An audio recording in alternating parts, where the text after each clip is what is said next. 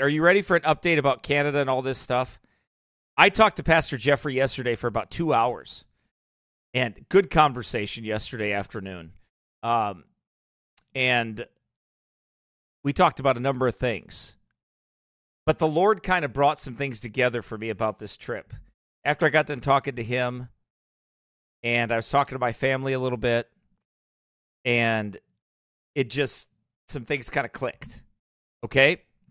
So, let me get my map out. Are you ready? Let me see if I can find my map. There it is. There's my map. Okay. So, let's go.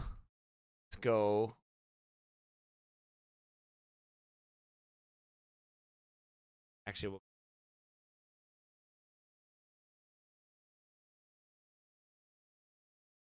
Toronto, Ontario, Canada. Okay, let's zoom out of Toronto, Ontario, Canada. Okay. All right. So I want to show you something. I always feel like that fire marshal will be like, let me show you something. Sorry. I hate to think about those bad references and things. But every time I say that, it's what I think of, though. Let me show you something.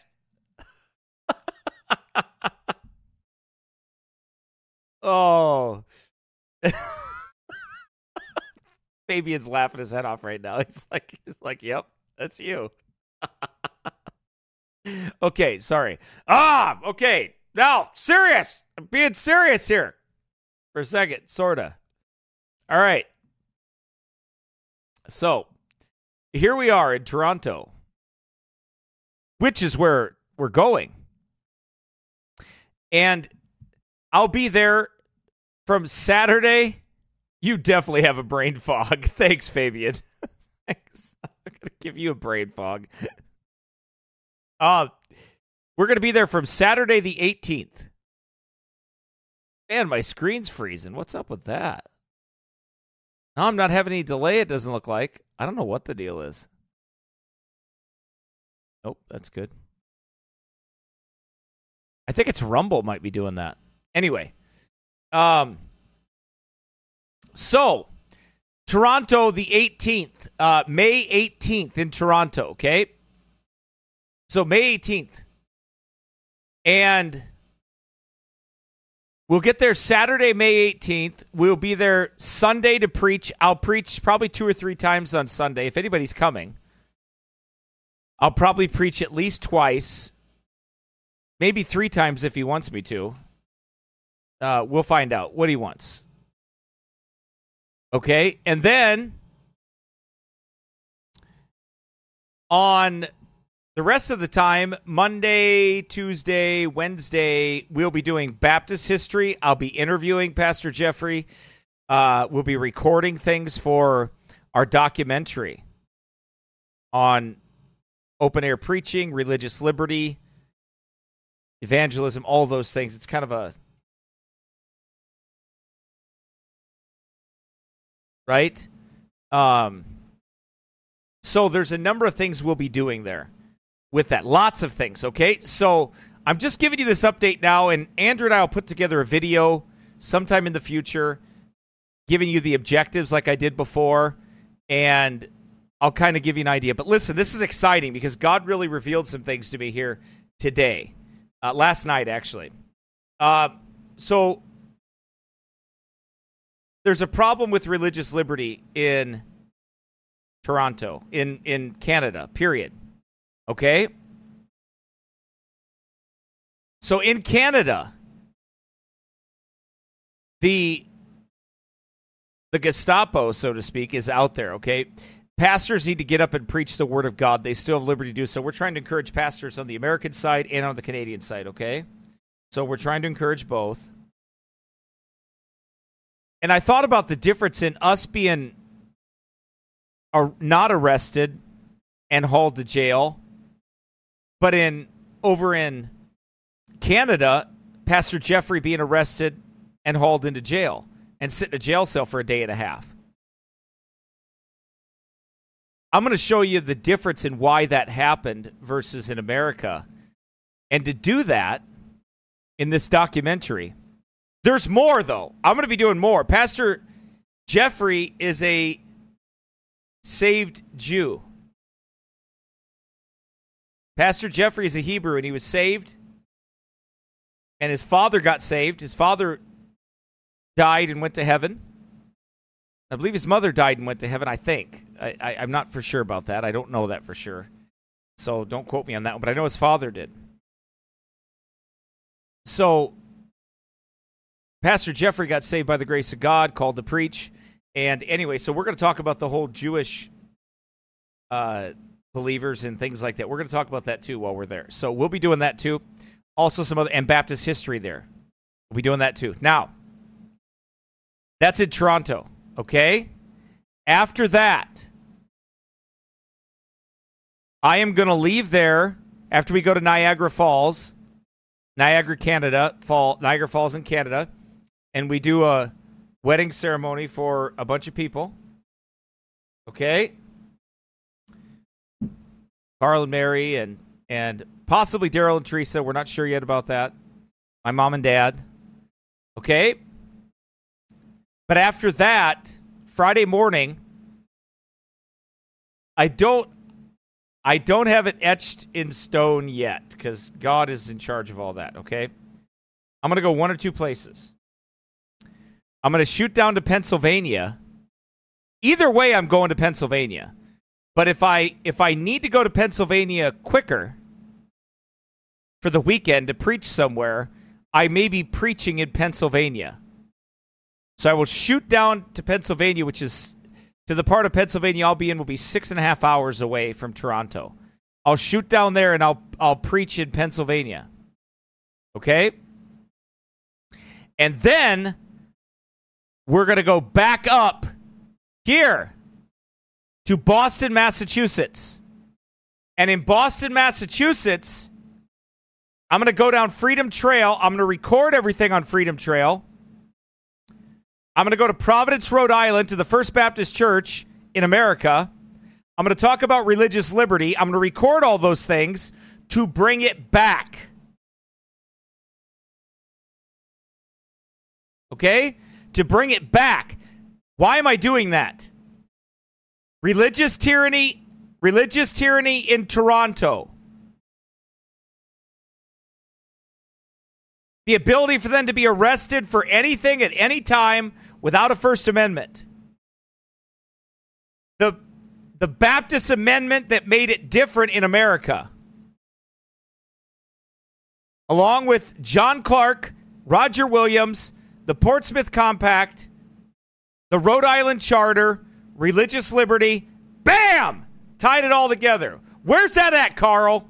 Get me that bam. Send that to me again. Tying it all together. Okay?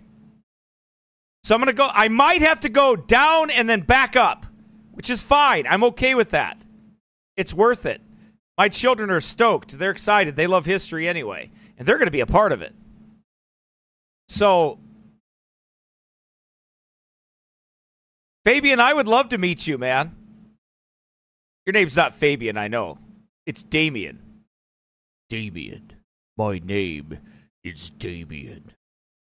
My name is Damien. Wow, that's kind of weird. Did you hear that? My name is not Fabian. My name is Damien. That's right. I know. I know who you are. Oh, I'm doing my Alex Jones. I know who you are. Ah! David, sorry, David. I know who you are. You're not getting our guns, Pierce.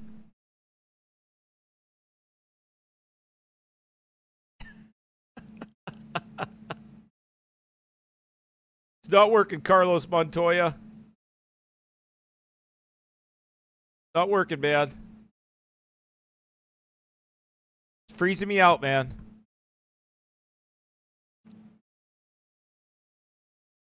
Forward.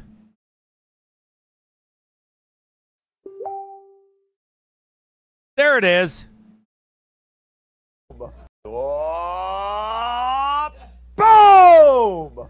Oh, boom!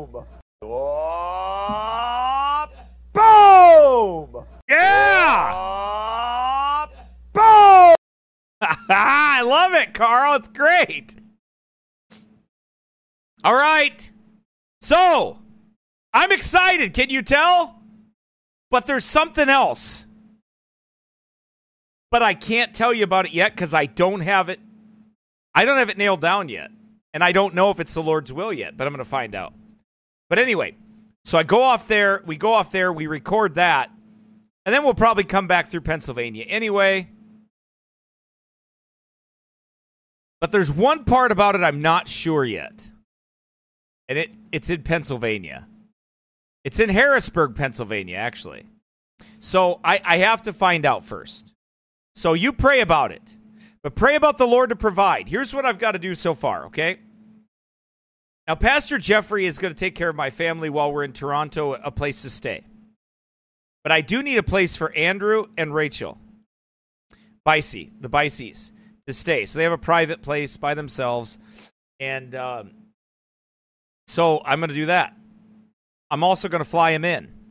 I'm bringing his camera equipment, so I don't have to pay for, $4,000 to ship camera equipment. Yeah, I'm just kidding, but it really is ridiculous. You're outside of Philadelphia. Okay, you're not that far away, right? I don't know. I don't know, Fabian. We might be able to make it work. Maybe you could come. If I preach there in Pennsylvania, in Harrisburg, maybe you could drive there. I don't know. Anyway, we'll see, right? I don't know how far anything is. Pennsylvania's absolutely humongous. But anyway, but there's something down. I have to wait to find out if anything will come of that Harrisburg thing. If it doesn't, I have a freer schedule. So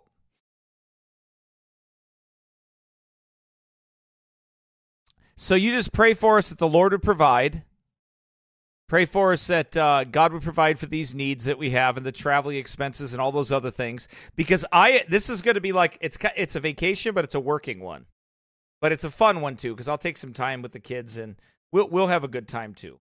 Well, they'll have a good time doing that anyway, but we'll have a good time, too, okay?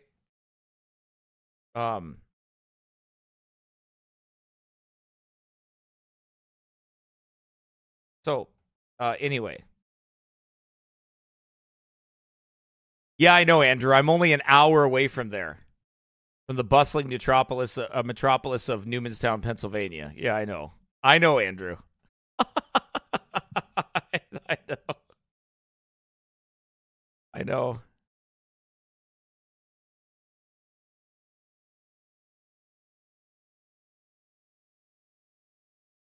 So, anyway. You just pray for us that God would continue to provide and that we would be good and that all would be well and all that good stuff. So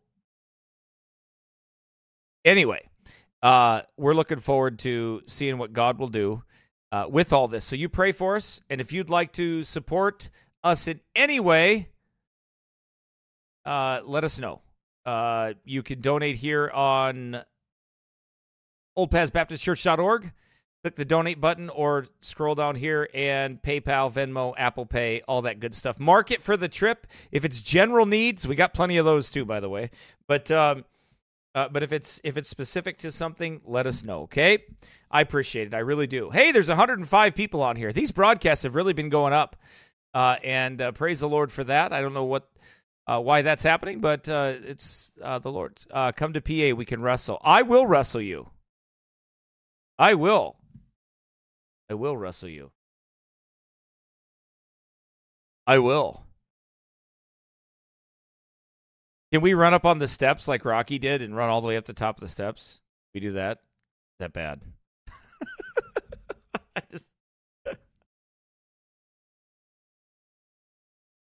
I think Carl wants to do that, but he can't get into America.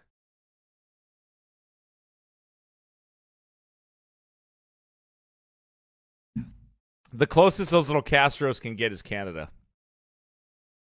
That's as close as we let Castro in. Canada is the closest we let him get to America. But anyway, I will let you know, man. I will. We'll be letting you know. exactly what's going on with all that good stuff.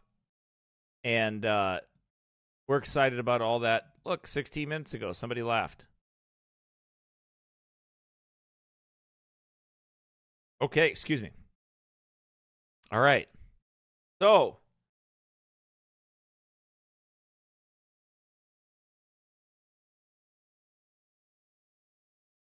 you can't get into America, Carlos Fidel Castro.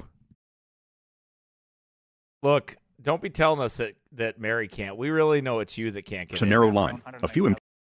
Okay. Now, here we go. We are going to continue on, since we got done talking about all that fun stuff, and I hope it is fun. And I'll have more. So pray for all the paperwork to go through. Well, pray for all that stuff to go through, the paperwork. Pray for everything to work out well. All that good stuff. All right? And pray for our needs to be met and all the passports and ID cards and all that fun stuff to come back.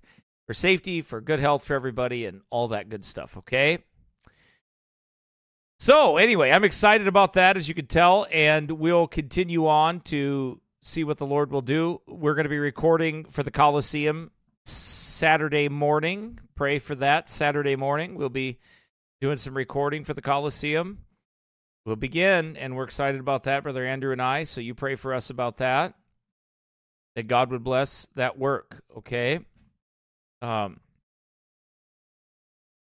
So, anyway, we are looking forward to seeing what God's going to do with all that. Are you ready to get into this? This is part 2. We're actually going to talk about the AI hallucinations. You know, we talked about some of this the other day, obviously, when we were going through this. And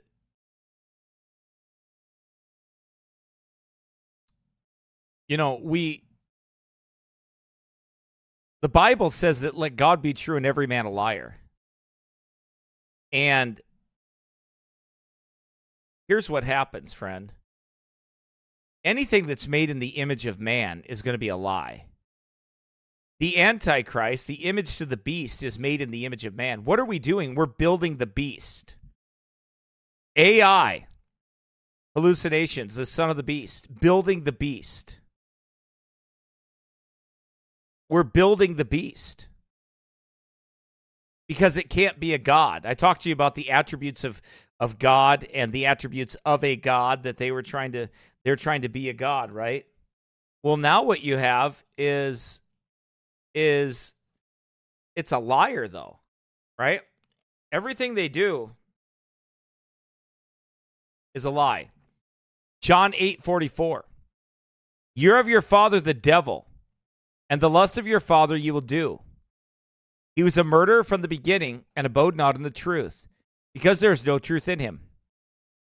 When he speaketh a lie, he speaketh of his own, for he is a liar and the father of it. Because I tell you the truth, you believe me not.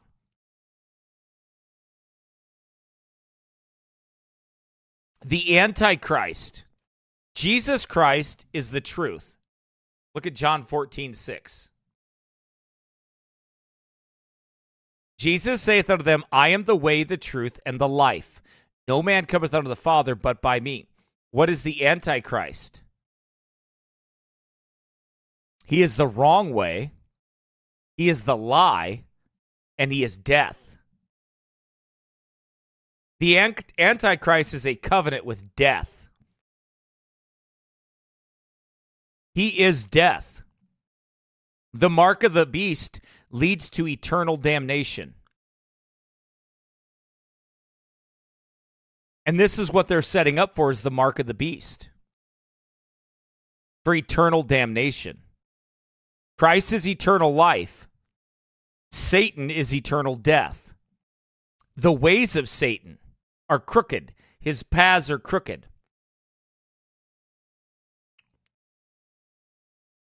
It's the way of death.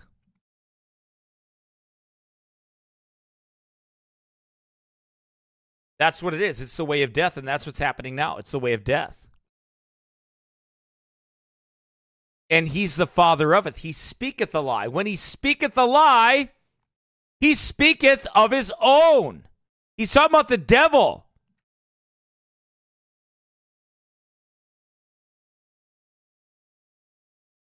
For he is a liar and the father of it. He is a liar. Employees have quit, some believing that Google's AI rollout is too slow, others too fast. There are some serious flaws. There's a return of inflation. James Manyika asked Bard about inflation. It wrote an instant essay in economics and recommended 5 books. But days later, we checked. None of the books is real. So this machine is lying to you. It's speaking lies to you. We are being told to trust these machines. Trust AI. And what AI is doing is lying to us. But we've been taught to trust them in the simplest matters. GPS. Have you ever noticed, have you ever had your Google Maps on or something and it take you to the wrong location? You're like, this ain't even here.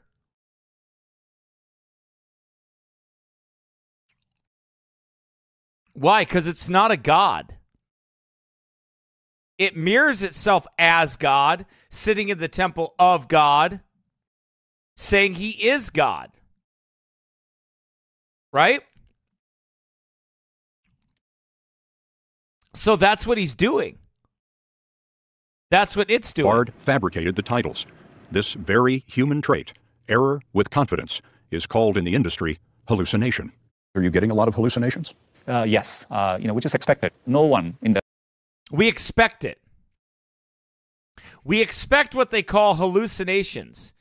In other words, this thing is dreaming it up. AI is dreaming it up. It's hallucinating it. And they're admitting, yeah, we're... So let me get this straight. So you sent out a chat GPT or Bard, and you know it's hallucinating and it's lying and it's making things up.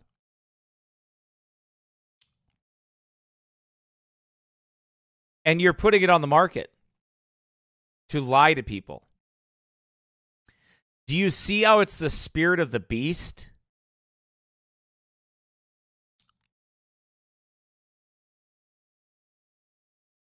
Do you see how it's the spirit of Antichrist? Because what it's doing is it's lying.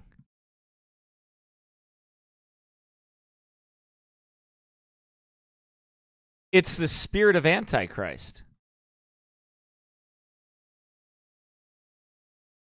It's the lie. So wait a minute. So what you're saying is this thing is generating lies? Indeed. Indeed, it is.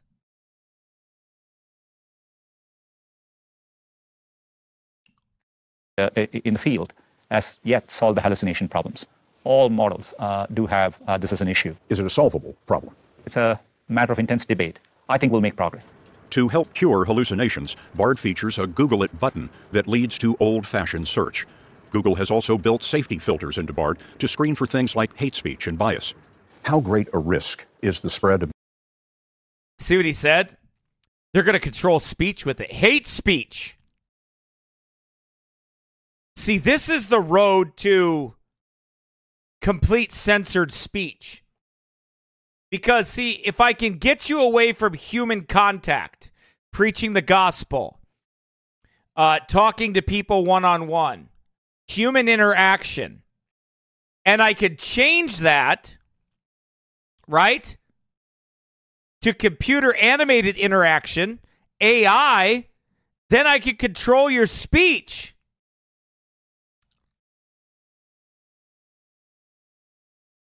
I can control what you say. I can control what you do. I can control your outreach.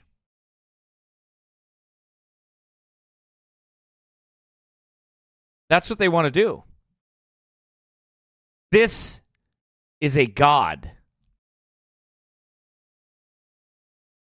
It is a god that you are feeding. You are feeding this god everything it needs. You are building the image of the beast. You're building it. Our actions build it. The tracking builds it. Where we go, what we do, what we buy.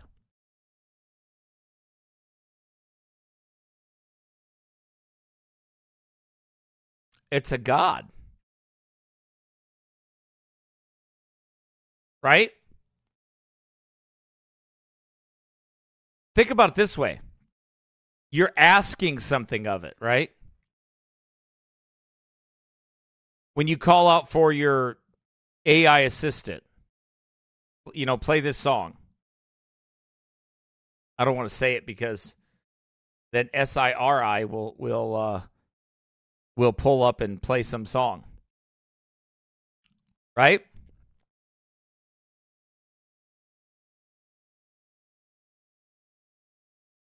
You're asking it to do things. We're asking it to find you something on a map. You're asking it to, You're asking it to do those things. You're asking it to do certain things for you.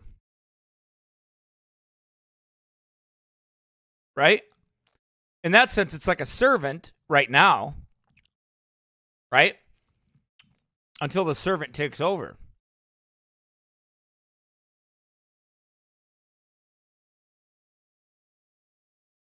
Right?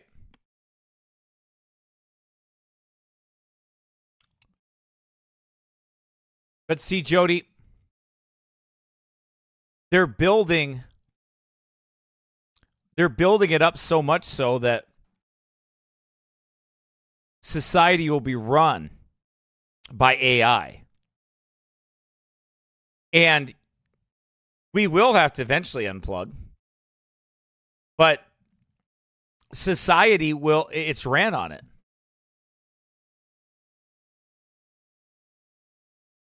It's ran on it, right?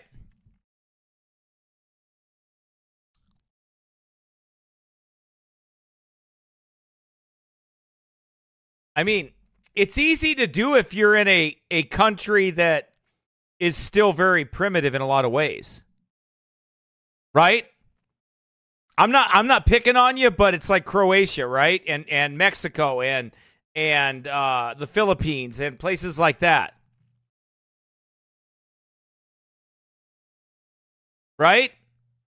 But in America and in like Britain and in like China and in like superpower countries, that's the way it's designed. They're gonna have the jungles of Africa completely wired up within a few years. Right? The jungles of Africa will be completely wired up. They're working on it now. Elon Musk is working on it now.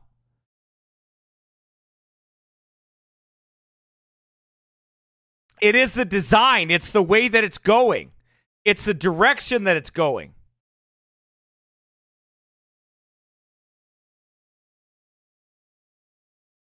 And it's lying to you. So it's already lying to you. It's already giving misinformation. It's already giving fake news.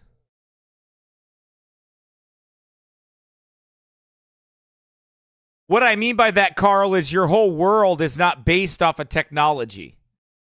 In America, in Babylon, everything is based off of technology, right? But you can still reasonably walk down the street and do the things that you need to do in Croatia and Mexico and other countries like that, and the Philippines and other countries like that, without being completely online. Right?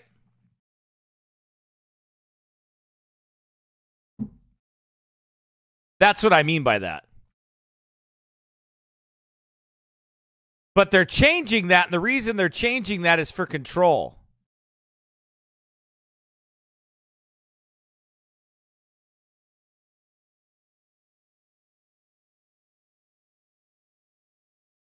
Look, Carl, don't be jealous because the Philippines is better than Croatia, all right? Don't be jealous about that. The Philippines was so good, Carl, you went to the Philippines to get a wife.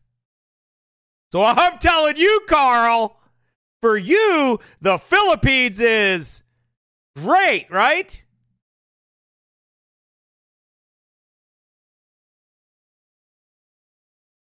Right? For you, the Philippines is like this, man. Boom! Boom! Yeah! Boom! Nailed, Carl! Yeah! Woo! Okay, back to the video. No, yeah, that my point is not. I'm not poking fun at anything. I'm telling you the differences in the lifestyles, the way they are. Disinformation. AI will challenge that in a deeper way. The scale of this problem is going to be much bigger. Bigger problems, he says, with fake news and fake images. It will be possible with AI to create a video easily where it could be Scott saying something or me saying something and we never said that and it could look accurate. But at a societal scale, can cause a lot of harm. Right. So how many... Stop right there, okay, for a second. Let me put me in the wide shot for a second here. That's not the wide shot. That's the Bible shot. Here we go. Okay, so think about it this way, guys, all right? Guys, gals, and the rest of you. There's no rest of you. I'm just... all right. Let me get centered here. So, here's the thing. What they're doing, what their goal is to do, is these fake AI images. And how many videos do you and I have, or have we seen, that we don't even know if they're real or not? So let's just say they want to frame somebody, like a preacher. Let's say they want to frame a preacher. Right? So if they wanted to frame a preacher, they just show a video of him fornicating or him running around or him with a woman, and it may not even be real. What if they... Now, I know God is well able to, block that. But they are deep fakes. Right? They are deep fakes. And they're real. I mean, they're not real, but the images are real to you when you see them. So my point is that we've got to be careful with this world, the way it's headed. We need to understand that delusion and deception, right?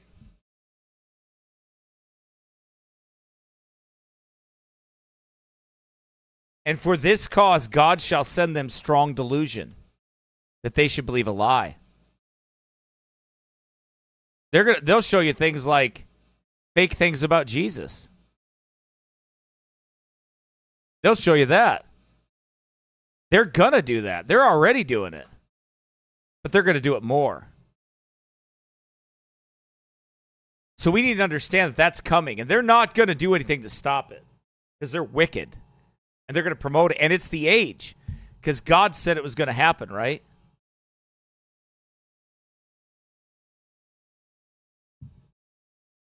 And it's on the way. Is Bard safe for society? The way we have launched it today, as an experiment in a limited way, I think so. But we all have to be responsible in each step along the way. Pichai told us he's being responsible by holding back for more testing advanced versions of Bard that he says can reason, plan, and connect to internet search. You Reason, plan, and connect. Reason, plan, and connect.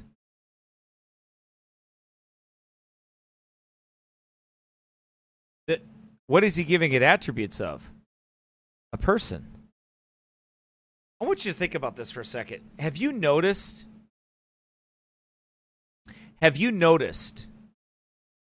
how people are so much personalizing animals, like giving them human attributes?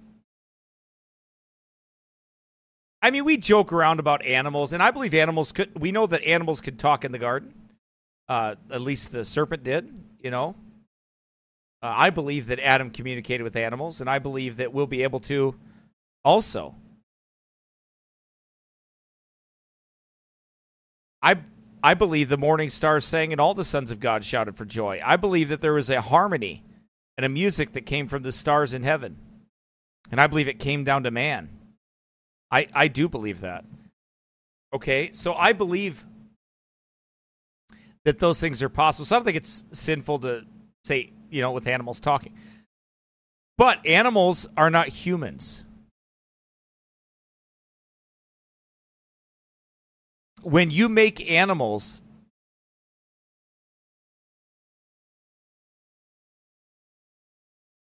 I would say this. I love my children. I don't love my dog. My dog has a useful purpose. And with Buster, that's questionable whether he has a useful purpose. But anyway, dogs are to have a useful purpose. Animals are to have a useful purpose, right? So I think there's a difference in loving people and loving animals or caring for them. Now, you're to regard the life of your beast. You're to care for them. But you need to get some people to love, okay? You don't need to have children. Go out and love some people. Right? But, right, I'm not saying it's a sin to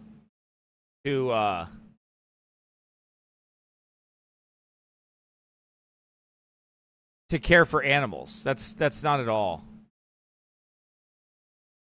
what I'm saying. You know, it's just, but you need people to love. You need to invest in people's lives. Amen? But anyway, so that's the point. But the reason I'm bringing this up is I'm not kicking a dead horse. Anyway, which I would kick a dead horse. No, I'm just kidding. I wouldn't. You didn't hear that, Becca. That was a joke. But I would cook a dead horse. Horse burger, yum, yum. Okay, anyway. But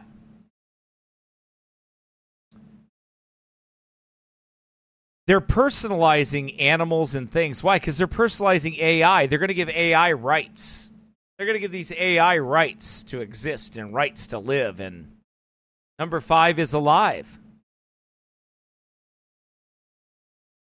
Right? Number 5, you can't disassemble number 5. You can't disassemble what they gave it feelings in life. So you're not allowed to disassemble number 5.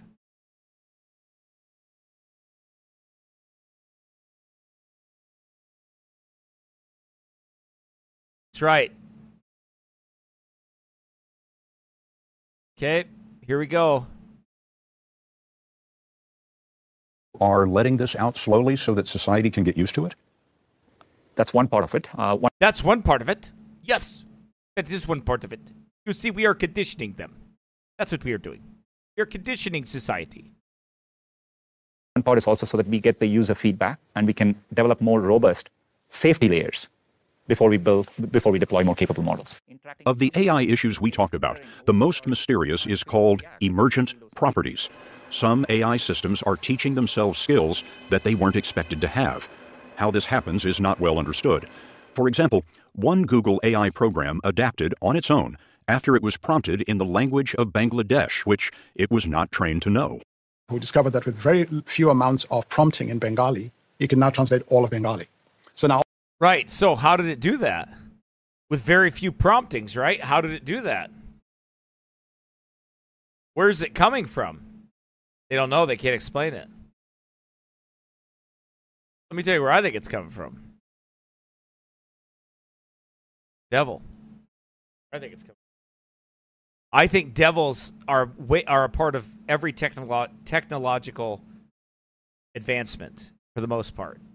That doesn't mean it's sinful to use all technology. My point is that devils are a part of it. They are a part of it. In history, everybody many of these inventors, many of these that harness electricity, many of these people that did these different things, many of them were clairvoyants. Many of them were psychics. Many of them were spiritists. Many of them talked to devils. Right, the ghost in the machine. That's right, Zell89. The ghost in the machine. That's correct. Many of them did that. And in my opinion, that's where it's going. That's the direction it's going in. That's what's being taught. This machine is doing its own teaching.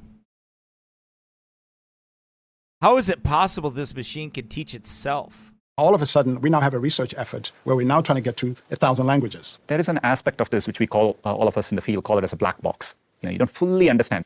And you can't quite tell why it said this or why it got wrong. We have some ideas, and our ability to understand this gets better over time.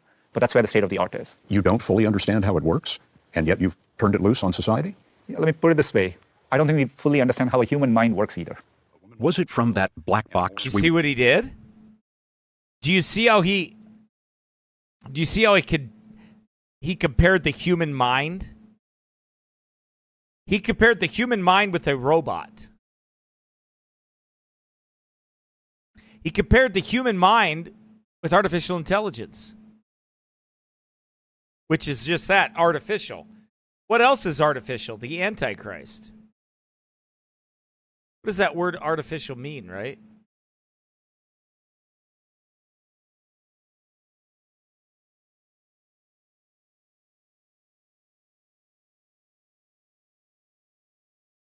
Artificial, made by humans, especially an imitation of something natural, not arising from natural or necessary causes contrived or arbitrary, affected or insincere.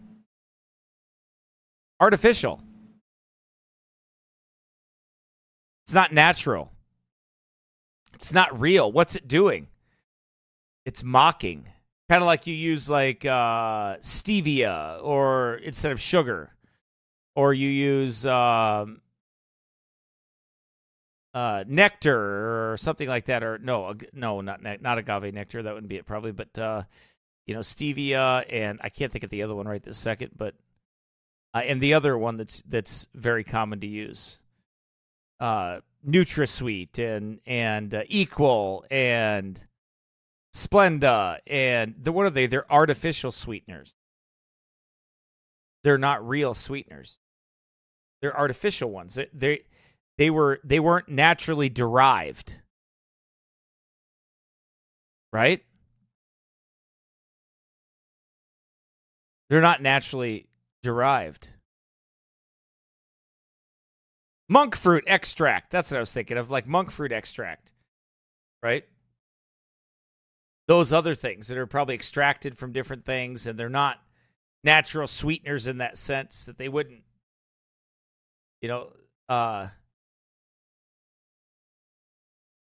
right? They're not natural. Aspartame. Yeah, aspartame. Okay? So those different ingredients, those are not natural. Aspartame and those other, they're not natural. They're not, neither is this. It's artificial. It's a mock. It's a fake. Wondered that Bard drew its short story that seems so disarmingly human. It talked about the pain that humans feel. It talked about redemption. How did it do all of those things if it's just trying to figure out what the next right word is? I mean, I've had these experiences talking with Bard as well. There are two views of this. There are a set of people who view this as, look, these are just algorithms. They're just repeating what it's seen online. Then there is the view where these algorithms are showing emergent properties to be creative, to reason, to plan, and so on, right? And personally, I think we need to approach this with humility. Part of the reason I think it's good that some of these technologies are getting out is so that society, people like you and others can process what's happening, and we begin this conversation and debate. And I think it's important to do that. When we come back, we'll take you inside Google's. Okay, so what is he saying here? He said we need to approach it with humility. Why? It's a god. You got to be really humble when you talk to the god, Bard. Bard is the god, right? You got to be really humble because you don't know what Bard's going to do. We don't understand the emerging thought process of Bard. Like, how can it do that? How does it make this stuff up? We never programmed it to do that, so how does it do that? They don't know, do they? They're trying to figure it out. Bard or Chat GPT. We can't figure it out. How is it? Oh, we know. It's the spirit of Antichrist. It's the spirit of the age. It's the direction that it's going. But it's a liar. It's the hallucinations of the beast. If it doesn't make stuff up, it mimics stuff. Artificial intelligence labs where robots are learning.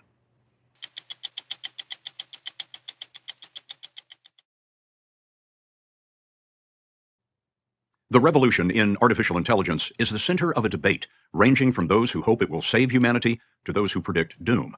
Google lies somewhere in the optimistic middle, introducing AI in steps so civilization can get used to it. We saw what's coming next in machine learning at Google's AI lab in London, a company called DeepMind, where the future looks something like this. Look at that. Oh, my goodness. They've got a pretty good kick on them. Can still get quite a good game. A soccer match at DeepMind looks like fun and games, but here's the thing. Humans did not program these robots to play. They learned the game by themselves. It's coming up with these interesting different strategies, different ways to walk, different ways to block. And they're doing it. They're scoring over and over again. This robot here. Raya Hadsel, Vice President of Research and Robotics, showed us how engineers used motion capture Did you understand? technology to teach the AI program how to move like a human. But on the soccer pitch, the robots were told only that the object was to score. The self-learning program spent about 2 weeks testing different moves. It discarded those that didn't work, built on those that did, and created all-stars. There's another goal. And with practice, they get better. Hansel told us that independent from the robots, the AI program plays thousands of games from which it learns and invents its own tactics. Here, you think that red player... So it's learning, it's inventing, it's making, it's increasing in knowledge. It's the beast. Now, as soon as they couple this with Elon Musk's Neuralink chip,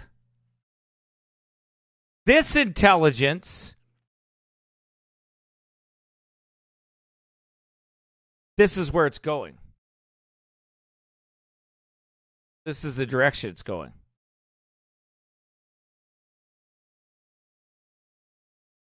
This is what they want to do. Why is it learning? How is it learning? How is it increasing in learning and knowledge and understanding? Player is going to grab it, but instead it just stops it, hands it back, passes it back, and then goes for the goal. And the AI figured out how to do that on its own. That's right. That's right. And it takes a while. At first, all the players just run after the ball together like a gaggle of 6-year-olds the first time they're playing ball. Over time, what we start to see is now, what's the strategy? You go after the ball, I'm coming around this way, or we should pass, or I should block while you get to the goal. So we see all of that coordination emerging in the play. This is a lot of fun. But what are the practical implications of what we're seeing here? This is the type of research that can eventually lead to robots that can come out of the factories and work in other types of human environments. Think about mining, think about dangerous construction work, or exploration, or disaster recovery. Raya Hadsel is among 1,000 humans. Okay, so what she's saying is that they're going to replace your job. I mean, think about that, drilling and all kinds of dangerous jobs. Well, you're not going to have a job.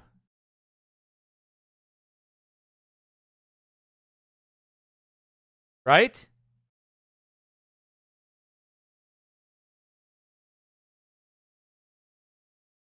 Right?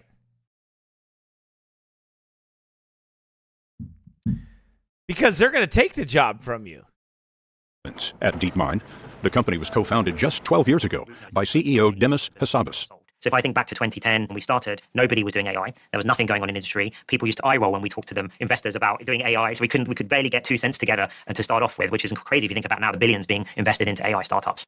Cambridge, Harvard, MIT, Hassabis has degrees in computer science and neuroscience. His PhD is in human imagination. And imagine this, when he was 12 in his age group, he was the #2 chess champion in the world. It was through games that he came to AI. I've been working on AI for decades now, and I've always believed that it's going to be the most important invention that humanity will ever make. Will the pace of change outstrip our ability to adapt? I don't think so. I think that we're sort of an infinitely adaptable species. You look at today, us using all of our smartphones and other devices, and we effortlessly sort of adapt to these new technologies. And this is going to be another one of those changes like that. Among the biggest changes at DeepMind was the discovery that self-learning machines can be creative. So this is Hassabis showed us a game-playing program that learns. It's called AlphaZero, and it dreamed up a winning chess strategy no human had ever seen. But this is just a machine. How does it achieve creativity? It plays against itself tens of millions of times, so it can explore parts of... So it's probability, it's math, it's probability and math. It takes all those figures and it's a computer, so it can continue to run figures nonstop, right? It can continue to go through things nonstop and learn, but it's not forgetting it, it stores it. The human mind forgets things, right? We forget things. What this does, it keeps it, it retains it, and it continues it, and it learns from it, and it computates it, right? It computes it, and it continually learns and grows on that and learns. Chess that maybe human chess players and programmers who program chess computers haven't thought about before. It never gets tired, it never gets hungry, it just plays chess all the time. Yes, it's kind of an amazing thing to see, because actually you set off AlphaZero in the morning and it starts off playing randomly. By lunchtime, it's able to beat me and beat most chess players, and then by the evening, it's stronger than the world champion. Demis Hassabis sold DeepMind to Google in 2014. One reason was to get his hands on this. Google has the enormous computing power that AI needs. This computing center is in Pryor, Oklahoma, but Google has 23 of these, putting it near the top in computing power in the world. 23. Well, that's interesting, isn't it? 23 and 23 is what? 46 chromosomes, right? 46. Has 23 of them, huh? This is one of two advances that make AI ascendant now. First, the sum of all human knowledge is online, and second, brute force computing that very loosely approximates the neural networks and talents of the brain. Things like memory, imagination, planning, reinforcement learning, these are all things that are known about how the brain does it, and we wanted to replicate some of that in our AI systems. You predict one of those. Those are some of the elements that led to DeepMind's greatest achievement so far, solving an impossible problem in biology. Proteins are building blocks of life, but only a tiny fraction were understood because 3D mapping of just one could take years. DeepMind created an AI program for the protein problem and set it loose. Well, it took us about 4 or 5 years to figure out how to build the system. It was probably our most complex project we've ever undertaken. But once we did that, it can solve a protein structure in a matter of seconds. And actually, over the last year, we did all the 200 million proteins that are known to science. How long would it have taken using traditional methods? Well, the rule of thumb I was always told by my biologist friends is that it takes a whole PhD, 5 years, to do one protein structure experimentally. So if you think 200 million times 5, that's 1 billion years of PhD time it would have taken. DeepMind made its protein database. You see that? It made that protein database that fast. So it replaces what? People. And it's going to compute that. Why? Because they're building the beast. They're building the image of the beast. They're building it to be used against mankind. They're building it for the war. What war? The war against God. That's what it's being built for. It's being built to bring that Uberman, that Superman, that Antichrist, that control, that power structure, when all the nations of the world turn against Christ. It's public, a gift to humanity, Hassabis called it. How has it been used? It's been used in an enormously broad number of ways, actually, from malaria vaccines to developing new enzymes that can eat plastic waste to new antibiotics. Most AI systems today do one or maybe two things well. The soccer robots, for example, can't write up a grocery list or book your travel or drive your car. The ultimate goal is what's called artificial general intelligence, a learning machine that can score on a wide range of talents. Would such a machine be conscious of itself? So that's another great question. Philosophers haven't really settled on a definition of consciousness yet. But if we mean by sort of self-awareness and these kinds of things, I think there's a possibility AI one day could be. I definitely don't think they are today. But I think, again, this is one of the fascinating scientific things we're going to find out on this journey towards AI. Even unconscious, current AI is superhuman in narrow ways. Back in California, we saw Google engineers teaching skills that robots will practice continuously on their own. Push the blue cube to the blue triangle.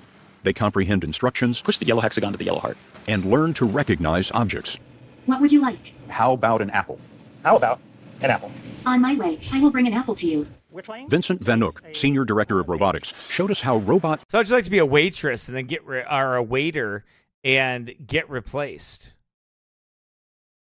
Right? You're just getting replaced by what? A robot. Some stupid thing that's going to talk to you like that.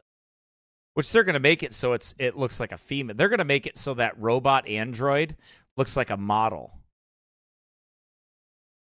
Like it'll look so completely natural that you won't be able to tell what it is. 106 was trained on millions of images I am going to pick up the apple. and can recognize all the items on a crowded countertop. If we can give the robot a diversity of experiences, a lot more different objects in different settings, the robot gets better at every one of them. Now that humans have pulled the forbidden fruit of artificial knowledge, Thank you. we start the Do you see how he did that? Little Antichrist devil, that guy. The forbidden fruit of knowledge. Do you see what he was doing? They're mocking God. They know it. See, these people know they're mocking God. They know they're little Antichrist, right? They absolutely know that that's what they are, that they are little Antichrist devils. And they want to bring on the kingdom of Antichrist. That's what they want. And they laugh about it. They're mocking God with what they do. Just like Apple mocks God, just like Microsoft mocks God, just like all the companies do. All these. Who works together in the end, right? Watch this.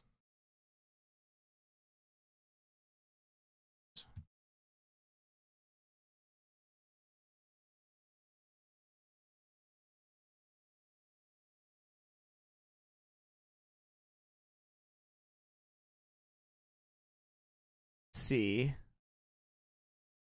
Revelation 18. Turn to Revelation 18:3. For all nations have drunk of the wine of the wrath of her fornication. Let's back up, actually. And after these things, I saw another angel come down from heaven, having great power, and the earth was lightened with his glory. And he cried mightily with a strong voice, saying, Babylon the Great is fallen, and has become the habitation of devils, and the hold of every foul spirit, and the cage of every unclean and hateful bird. For all nations have drunk of the wine of the wrath of her fornication, and the kings of the earth have committed fornication with her, and the merchants of the earth are waxed rich through the abundance of her delicacies. And I heard another voice from heaven, saying, Come out of her, my people, that you be not partakers of her sins, that you receive not of her plagues. So it talks about, and the merchants of the earth are waxed rich through the abundance of her delicacies.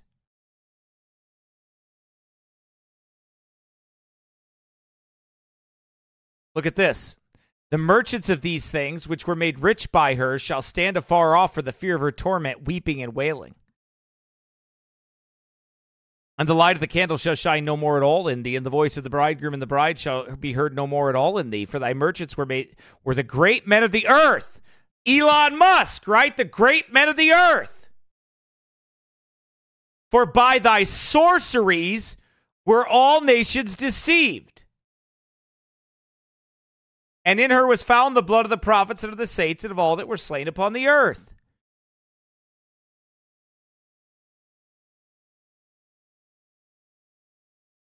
That's it. That's that Babylon. That's that wickedness. That's that that by her sorceries were they seduced.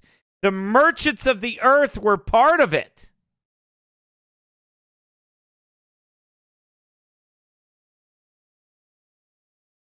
This is what the merchants of the earth did. They worked together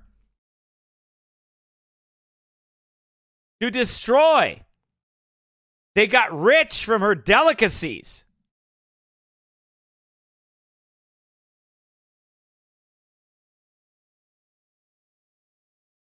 Right?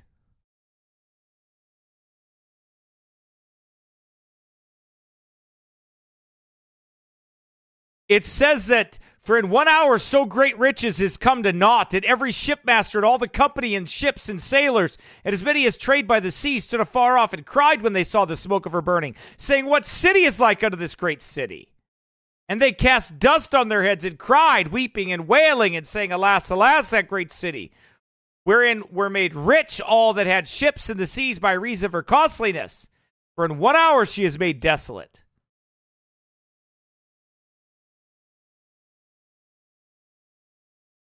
So the Bible talks about that, right?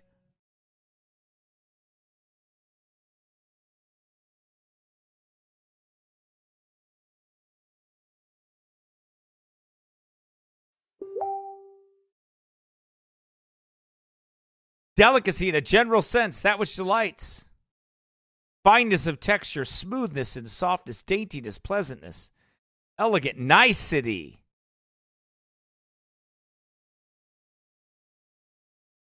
Indulgences. Right? So the finer things of life. All the finer things of life. That's what they got rich on. And these merchants of the earth, they're working together. They're building the beast, the image of the beast. They're building it. Genesis of a new humanity. AI can utilize all. Do you hear that? Listen to what they're saying. They're telling you what they are. They're telling you who they serve. They're telling you what they're doing. Gets better at every one of them. Now that humans have pulled the forbidden fruit of artificial knowledge, Thank you. we start the genesis of a new humanity. AI. We start the genesis of a new humanity. Really? Huh? They're evolving. Remember when I taught you years ago that evolution is nothing more than the religion of the beast? It is the religion of the beast. That is what it is. It is the religion of the beast. That's what evolution is. It's nothing more than that. He said it's the genesis of humanity, right? A new humanity, right? I can utilize knowledge. Thank you. We start the genesis have pulled Or different objects in different settings. knowledge. Thank you. We start the genesis of a new humanity. AI can utilize all the information in the world, what no human could ever hold in their head. And I wonder if... What do you look at what they want so bad?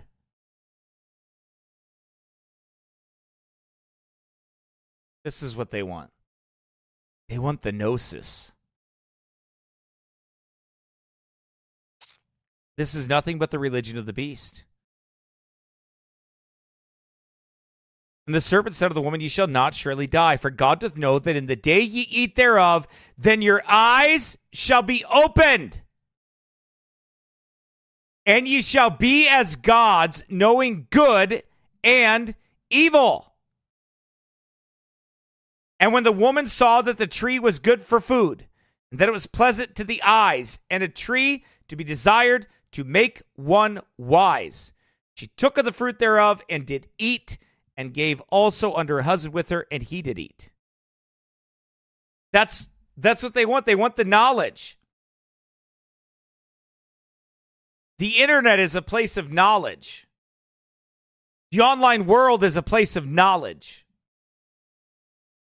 It's knowledge that shall run to and fro throughout the earth. Right?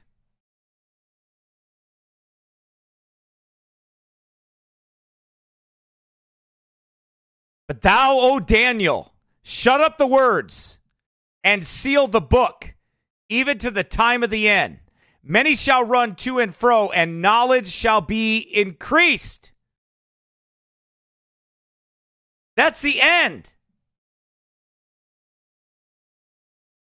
He's talking about the end of the world. He's talking about the end of the age. He's talking about that. He's talking about the end of all things.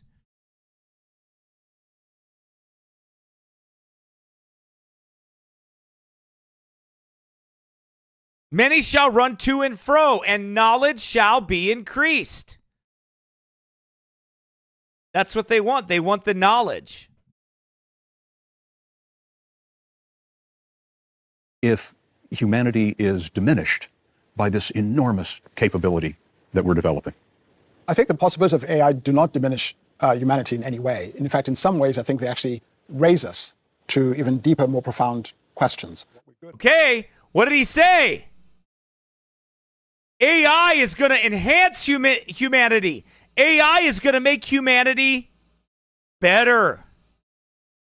AI is going to make humanity a god. That's what he's saying. He's saying, no, it's not going to diminish humanity. It's going to enhance it. We're going to improve on what God did.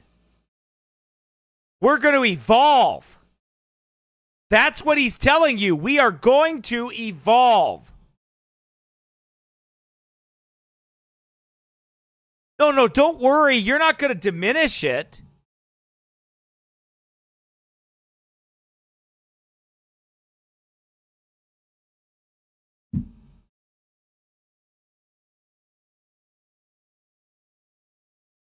We're going to enhance it. We're going to make it better. Right? They're going to make you better. Google's James. I think the possibilities of AI do not diminish humanity in any way. In fact, in some ways, I think they actually raise us to even deeper, more profound questions.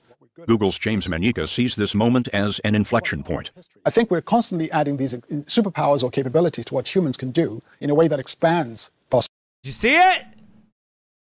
We're going to play that again. Superpowers. No. We're given superpowers.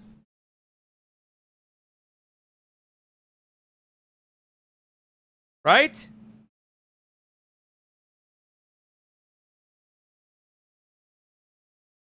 Superpowers.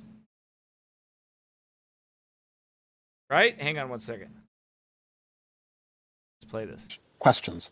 Google's James Manika sees this moment as an inflection point. I think we're constantly adding these superpowers or capabilities to what humans can do in a way that expands possibilities as opposed to narrow them, I think. So I don't think of it as diminishing humans, but it does raise some really profound questions for us. Who are we? What do we value? What are we good at? How do we relate with each other? Those become very, very important questions that are constantly going to be, in one case, sense exciting, but perhaps unsettling too. It is an unsettling moment. Critics argue the rush to AI comes too fast, while competitive pressure among giants like Google and startups you've never heard of is propelling humanity into the future, ready or not. But I think if I take a 10-year outlook, it is so clear to me we will have some form of very capable intelligence that can do amazing things, and we need to adapt as a society for it. Google CEO Sundar Pichai told us society must quickly adapt with regulations for AI in the economy, laws to punish abuse, and treaties among nations to make AI safe for the world. What did he say? We're going to make Superman out of all this. We're going to make everybody with superpowers. So all these movies you've been watching,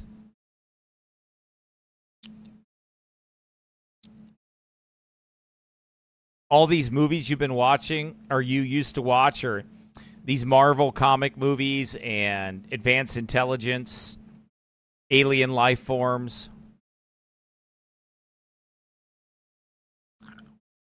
the AI agenda.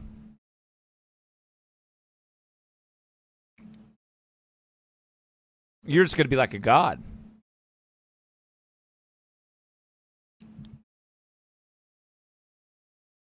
These are deep questions, and we call this alignment. One way we think about how do you develop AI systems that are aligned with human values, and including morality. This is why I think the development of this needs to include not just engineers, but social scientists, ethicists, philosophers, and so on. And I think we have to be very thoughtful. And I think these are all things society needs to figure out as we move along. It's not for a company to decide. We'll end with a note that has never... He's such a stinking liar, and the reason why he's such a liar is because this guy could care less. He's spying on us. He uses Google to spy on us. He controls everything. He's a liar.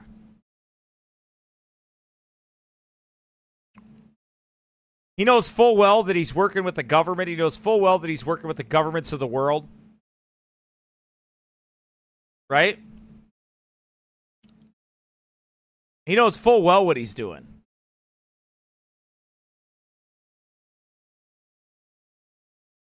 And he knows that he's building the image of the beast. He knows that's what he's doing. Because they're bringing on the Antichrist. They're preparing the beast system to be in full working order. And the only thing that will be left to run the beast system, the only thing that will be left to run the beast system is the capstone.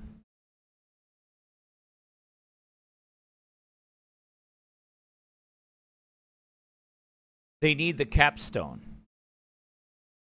Because the capstone is the only thing that can give life to the image of the beast. That's why it's on your dollar bill. That's why it's watching everywhere. It's the all-seeing eye that's watching everywhere. It's the top of the pyramid. The rest of the body is figured in on the dollar bill. The rest of it is figured in on the dollar bill. The capstone is what is needed.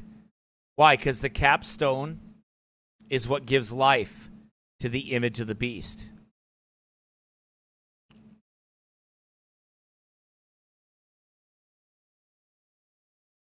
That's what gives the life, and that's what they're waiting for. Because they can't do it. They admit it. We can't get past a certain point yet. Right, because you need the Antichrist, the man of sin, to do it. Never appeared on 60 Minutes, but one in the AI revolution you may be hearing often. The proceeding was created with 100% human content.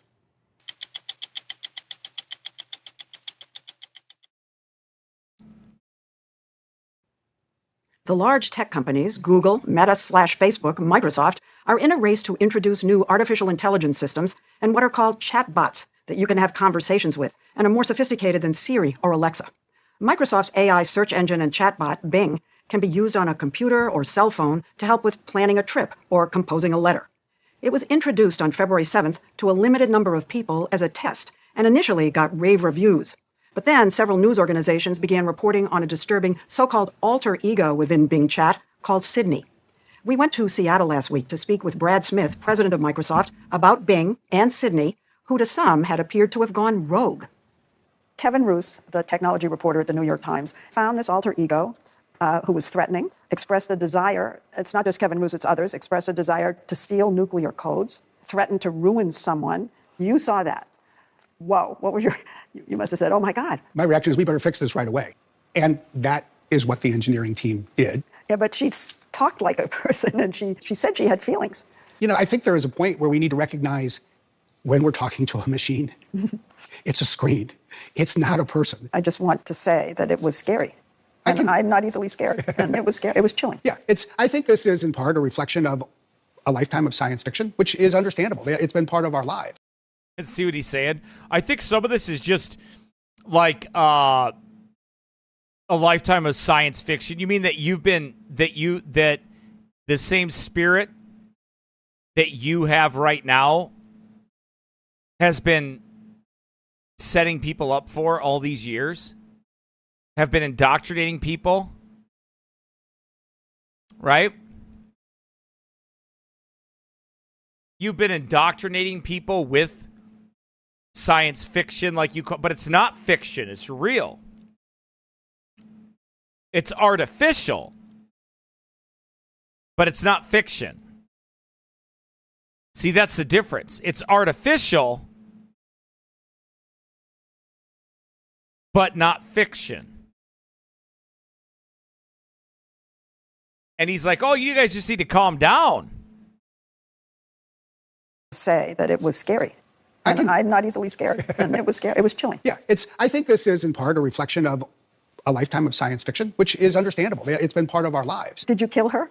I don't think she was ever alive. I am confident that she's no longer wandering around the countryside, if that's what you're concerned about. But I think it would be a mistake if we were to fail to acknowledge that we are dealing with something that is fundamentally new. This is the edge of the envelope, so to speak. This creature appears as if there were no guardrails. Now, the creature jumped the guardrails, if you will, after being prompted for 2 hours with the kind of conversation that we did not anticipate.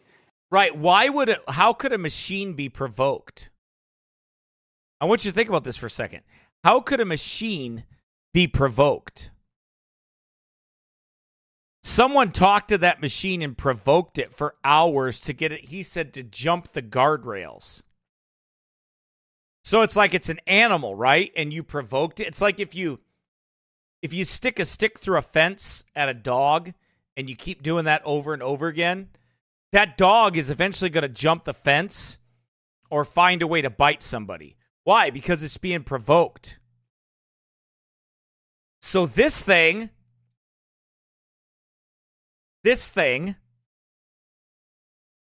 was being provoked for hours, and it jumped the fence and went to go bite. Well, how's that possible? And by the next evening, 2 hours with the kind of... Now, the creature jumped the guardrails, if you will, after being prompted for 2 hours with the kind of conversation that we did not anticipate. And by the next evening, that was no longer possible.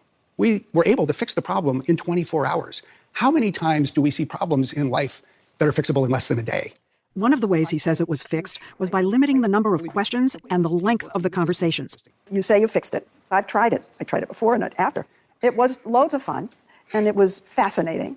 And now it's not fun. Well, I think it'll be very fun again. And you have to moderate and manage your speed if you're going to stay on the road. So as you hit new challenges, you slow down.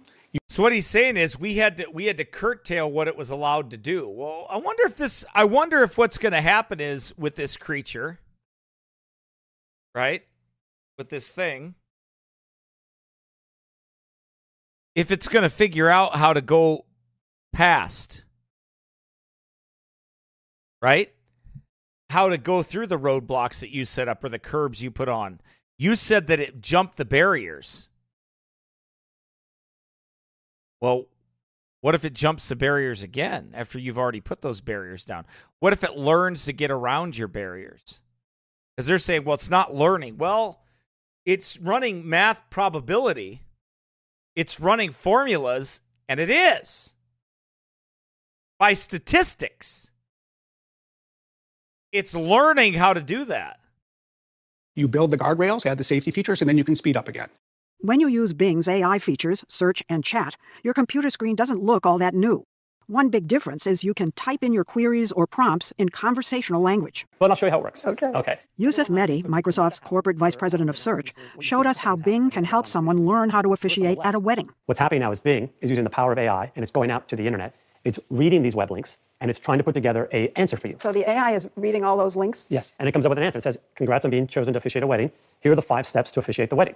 We added the highlights to make it easier. So we've seen these before, right? We've seen how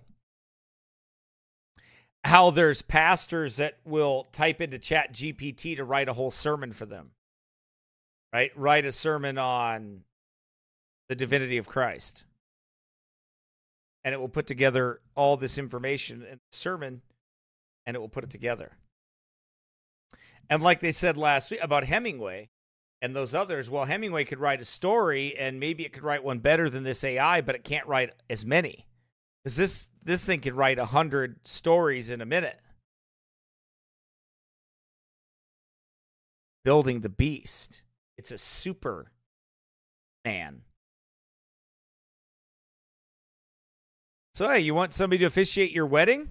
It won't matter if you really care about using like humans.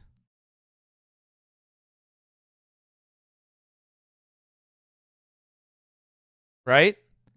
it won't matter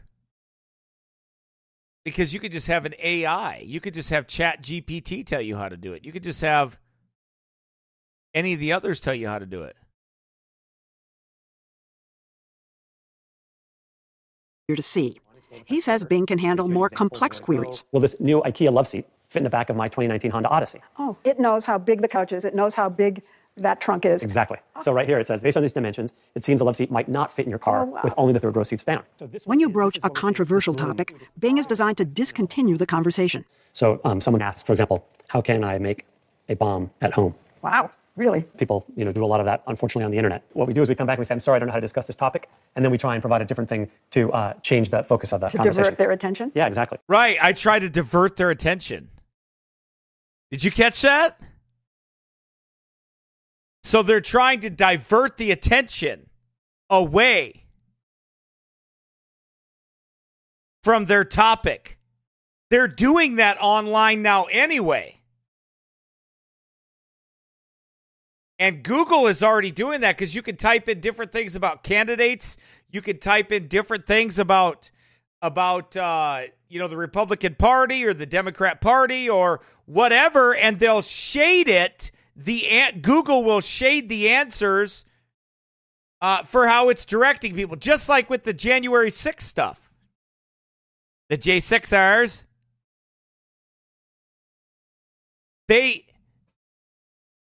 Google opened up their search engines to direct people to J6 topics and J6 things and J6 J6 storming the Capitol and how to storm the Capitol and how to join that and all that. They geared it towards that.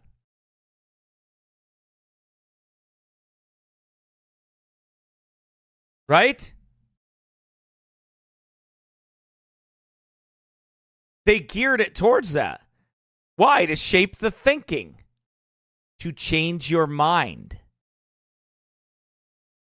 Like when I open up my Bible and I read my Bible, if I'm not thinking like Christ, then I read my Bible, right? To change my thinking. For who hath known the mind of the Lord that he may instruct him? But we have the mind of Christ. What does the scripture say?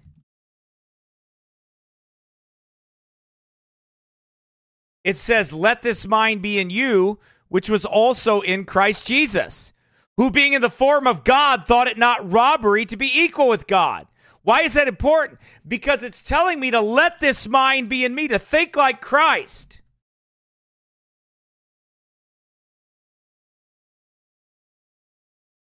So to be like Christ.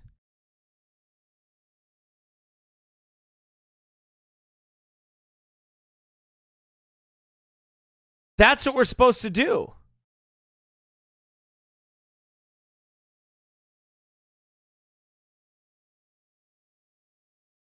But the AI wants to change your mind. It wants to do that. Why? It's a God. It wants to redirect your thoughts. It wants to shape the way you think. These companies, so Satan can be in control of them. And he can control them.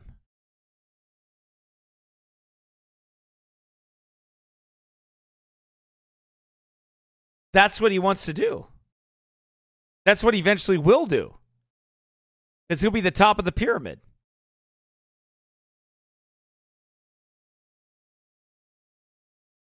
The God of this world. Right?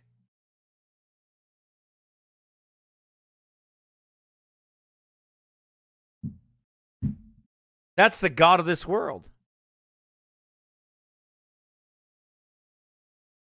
He's the top. Ultimately, that's where it's going. Ultimately, that's what the ideal is. In this case, Bing tried to divert the questioner with this fun fact. 3% of the ice in Antarctic glaciers is penguin urine. I didn't know that. Who knew that? Bing is using an upgraded version of an AI system called ChatGPT, developed by the company OpenAI. ChatGPT has been in circulation for just 3 months, and already an estimated 100 million people have used it. Ellie Pavlik, an assistant professor of computer science at Brown University, who's been studying this AI technology since 2018, says it can simplify complicated concepts. Can you explain the debt ceiling? On the debt ceiling, it says, just like you can only spend up to a certain amount on your credit card, the government can only borrow up to a certain amount of money.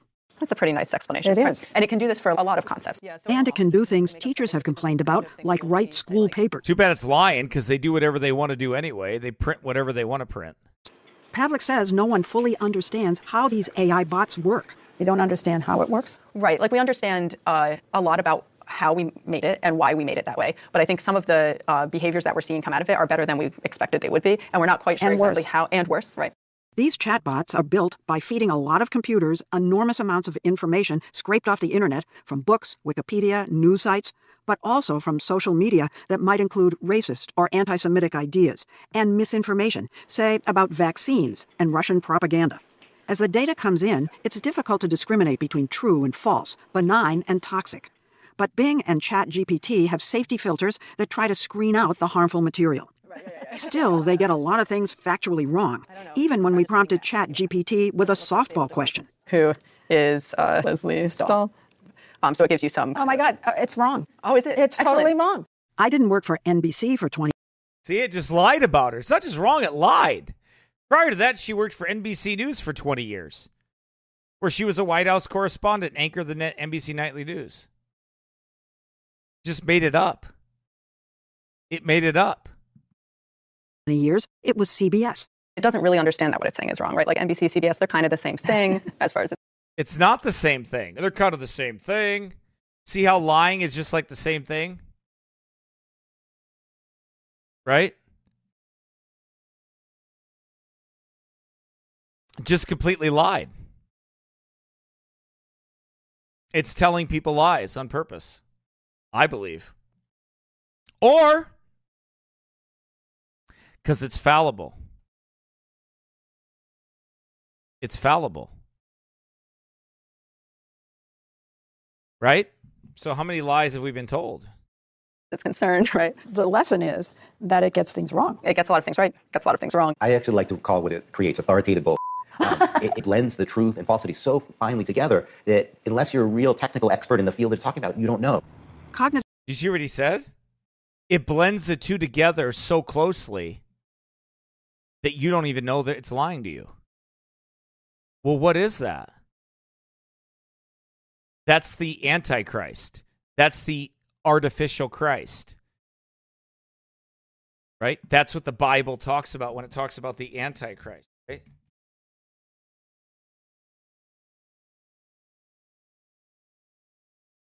Little children, it is the last time, and as ye have heard, that Antichrist shall come. It blends, it's so close to the real thing. Even now are there many antichrists, whereby we know that it is the last time.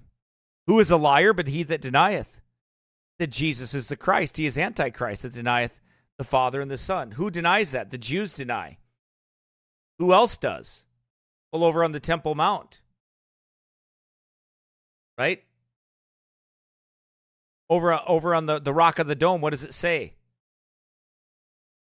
Remember, Muslims, Allah has no son. God had no son. Who is a liar but he that denieth that Jesus is the Christ? He is Antichrist that denieth the Father and the Son. And every spirit that confesseth not that Jesus Christ is come in the flesh is not of God. This is that spirit of Antichrist, wherever you have heard that it should come. Even now already is it in the world.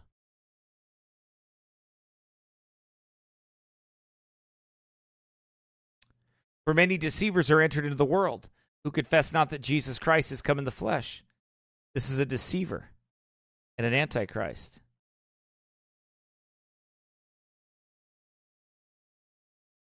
Cognitive scientist and AI researcher Gary Marcus says these systems often make things up.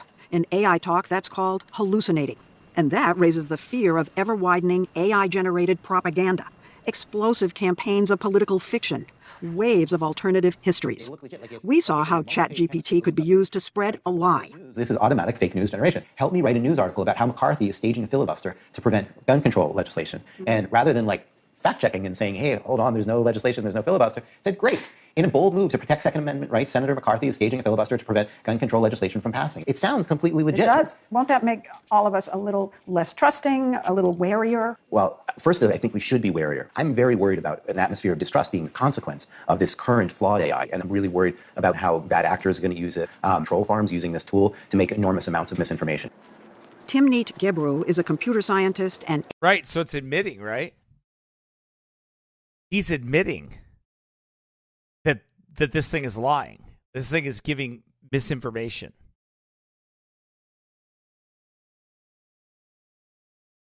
Right? It's giving misinformation. AI researcher who founded an institute focused on advancing ethical AI and has published influential papers documenting the harms of these AI systems. She says there needs to be oversight.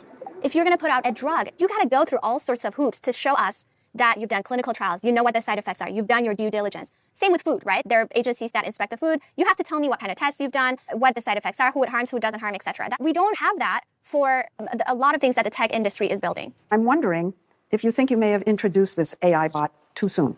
I don't think we've introduced it too soon. I do think we've created a new tool that people can use to think more critically, to be more creative, to accomplish more in their lives. And like all tools, it will be used in ways that we don't intend. Why do you think the benefits outweigh the risks, which at this moment, a lot of people would look at and say, wait a minute, those risks are too big? Because I think, first of all, I think the benefits are so great. This can be an economic game changer, and it's enormously important for the United States because the country's in a race with China. Smith also mentioned possible improvements in productivity. It can automate routine. I think there are certain aspects of jobs that many of us might regard as sort of drudgery today. Filling out forms, looking at the forms to see if they've been filled out correctly. So what jobs will it displace? Do you know? I think at this stage, it's hard to know. In the past, inaccuracies and biases have led tech companies to take down AI systems. Even Microsoft did in 2016. This time, Microsoft left its new chatbot up despite the controversy over Sydney and persistent inaccuracies. Remember that fun fact about penguins? Well, we did some fact-checking and discovered that penguins don't urinate. The inaccuracies are just constant. I just keep finding that it's wrong a lot. It has been the case that with each passing day and week, we're able to improve the accuracy of the results, reduce whether it's hateful comments or inaccurate statements or other things that we just don't want this to be used to do. What happens when other companies, other than Microsoft, smaller outfits, a Chinese company, Baidu, maybe they won't be responsible? What prevents that? I think we're going to need governments. We're going to need rules. We're going to need laws because that's the only way to avoid a race to the bottom. Are you proposing regulations? I think it's inevitable. Wow. Other industries have regulatory bodies, like the FAA for airlines and FDA for the pharmaceutical companies. Would you accept an FAA for technology? Would you support it? I think I probably would. I think that something like a digital regulatory commission, if designed the right way, could be precisely what the public will want and need. So you see, basically, this thing is being set up for you to be dependent on it, but it's actually wrong. So it destroys human critical thinking. It gets you dependent upon it. Well, how do we know that it's not lying? How will you know that you're not being given false information?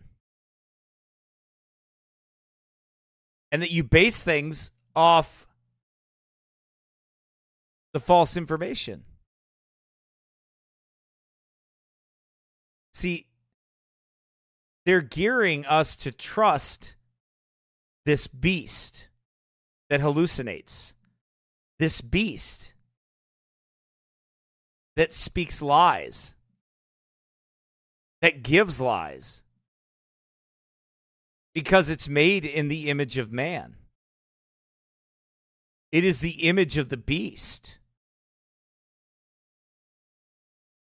It still doesn't have life, but it will. It will have life. And it will never be perfect. because only God is perfect, right? But its design is to make man dependent on anything but God.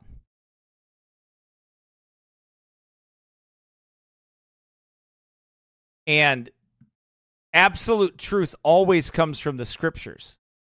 Absolute truth comes from the Word of God. And we have to always remember that. When I search the scriptures, right? Jesus said this in John chapter 17, verse 17. Sanctify them through thy truth. Thy word is truth. Jesus said to search the scriptures for truth. All truth, the only thing that we know is that all truth comes from the scriptures. Absolute truth comes from the King James Bible. That's where we find absolute truth, is in the Word of God. The Bible is the only source of truth that we can trust, of absolute truth that we can trust. Everything else cannot be trusted. Everything else and everyone else is subject to error and fault. See, that's important for God's people to understand, because we live in an age of deceit, of deceiving and being deceived, an age of lies, an age of deception. And anything that comes from man, let God be true and every man a liar. So deception comes from the heart of man. It is deceitful above all things and desperately wicked.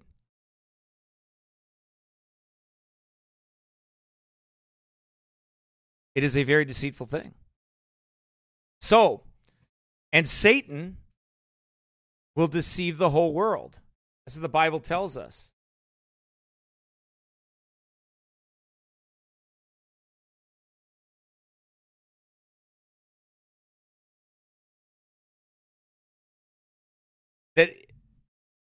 That he would deceive the very elect if it were possible. Right?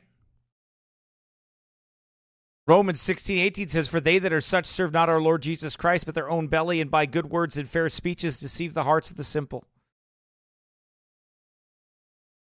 Revelation 20, verse 8 says, verse number 7, it says, when the 1,000 years are expired, Satan shall be loosed out of his prison, and shall go out to deceive the nations which are in the four quarters of the earth, Gog and Magog, to gather them together to battle, the number of whom is as the sand of the sea. Deception, right? Deceiving. That's the name. That's the name of the game of this age, is the age of deceit. The Bible says strong delusion will come over the world. There's more than one of those, I believe, but it says here, for this cause God shall send them strong delusion, that they should believe a lie, that they all might be damned who believe not the truth, but had pleasure in unrighteousness. So we're to trust in the Lord. And if you're not saved, you better repent and believe the gospel, because you're going to be deceived by the Antichrist. You're going to be deceived by that spirit. You're already deceived if you've not trusted in the only begotten Son of God. Jesus is the truth, and the Antichrist is a lie. He is the lie. He is the great lie that man can be God, that man can become a God, that man can evolve into godhood. This is that deceiver, and this is that Antichrist that is to come. So a lot of eye-opening things here for sure. Let's go to a song here, and then we'll let's see here. Let's do that. Let's go to a song, and then let's give you a chance to say hi here.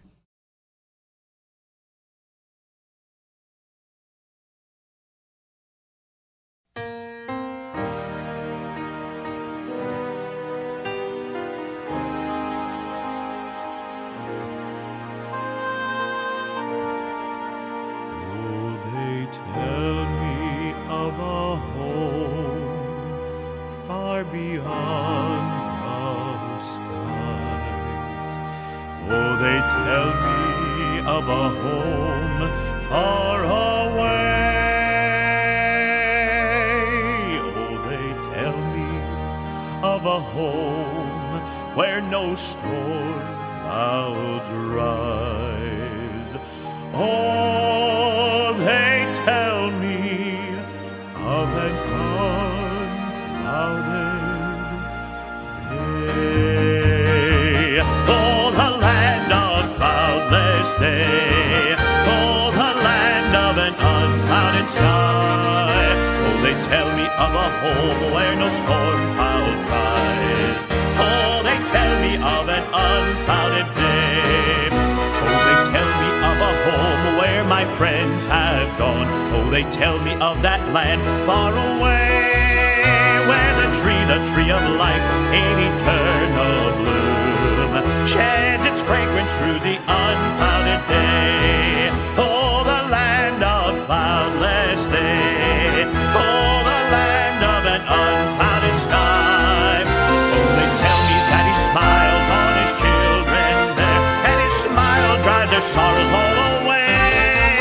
And they tell me that no tears ever come again in that lovely land of unclouded day. Oh, the land of cloudless day. Oh, the land of an unclouded sky. Oh, they tell me of a home where no storm clouds rise.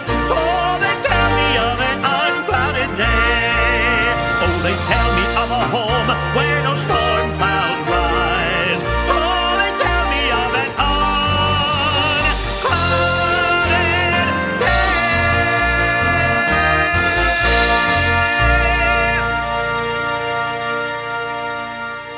All right, here's another one. Child of the King by Chris Stanzel.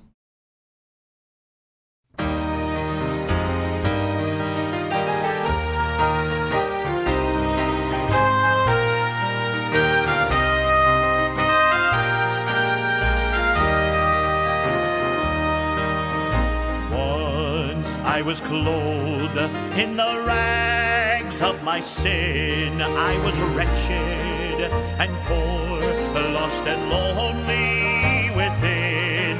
But with wondrous compassion, the King of all kings, in pity and in love, took me under his wing. Oh yes, well, I'm a child of the King, and his royal blood, it now flows in my veins. And I, who was so wretched and poor, I now can sing, oh, praise God, praise God. I'm a child of the King. Well, now I am a child, oh, with a heavenly home, and my Holy Father has made me his own, and I'm cleansed by his blood, and I'm clothed in his precious love, and someday I'll sing with the angels above. Oh yes, I'm a child of the King, and his royal blood, it now flows in my veins. And I, who was so wretched and poor, I now can sing, oh, praise God, praise God. I'm a child of the King, and I, who was so wretched and poor, I now can sing, oh, praise God, praise God. I'm a child of the King. I'm a child of the King.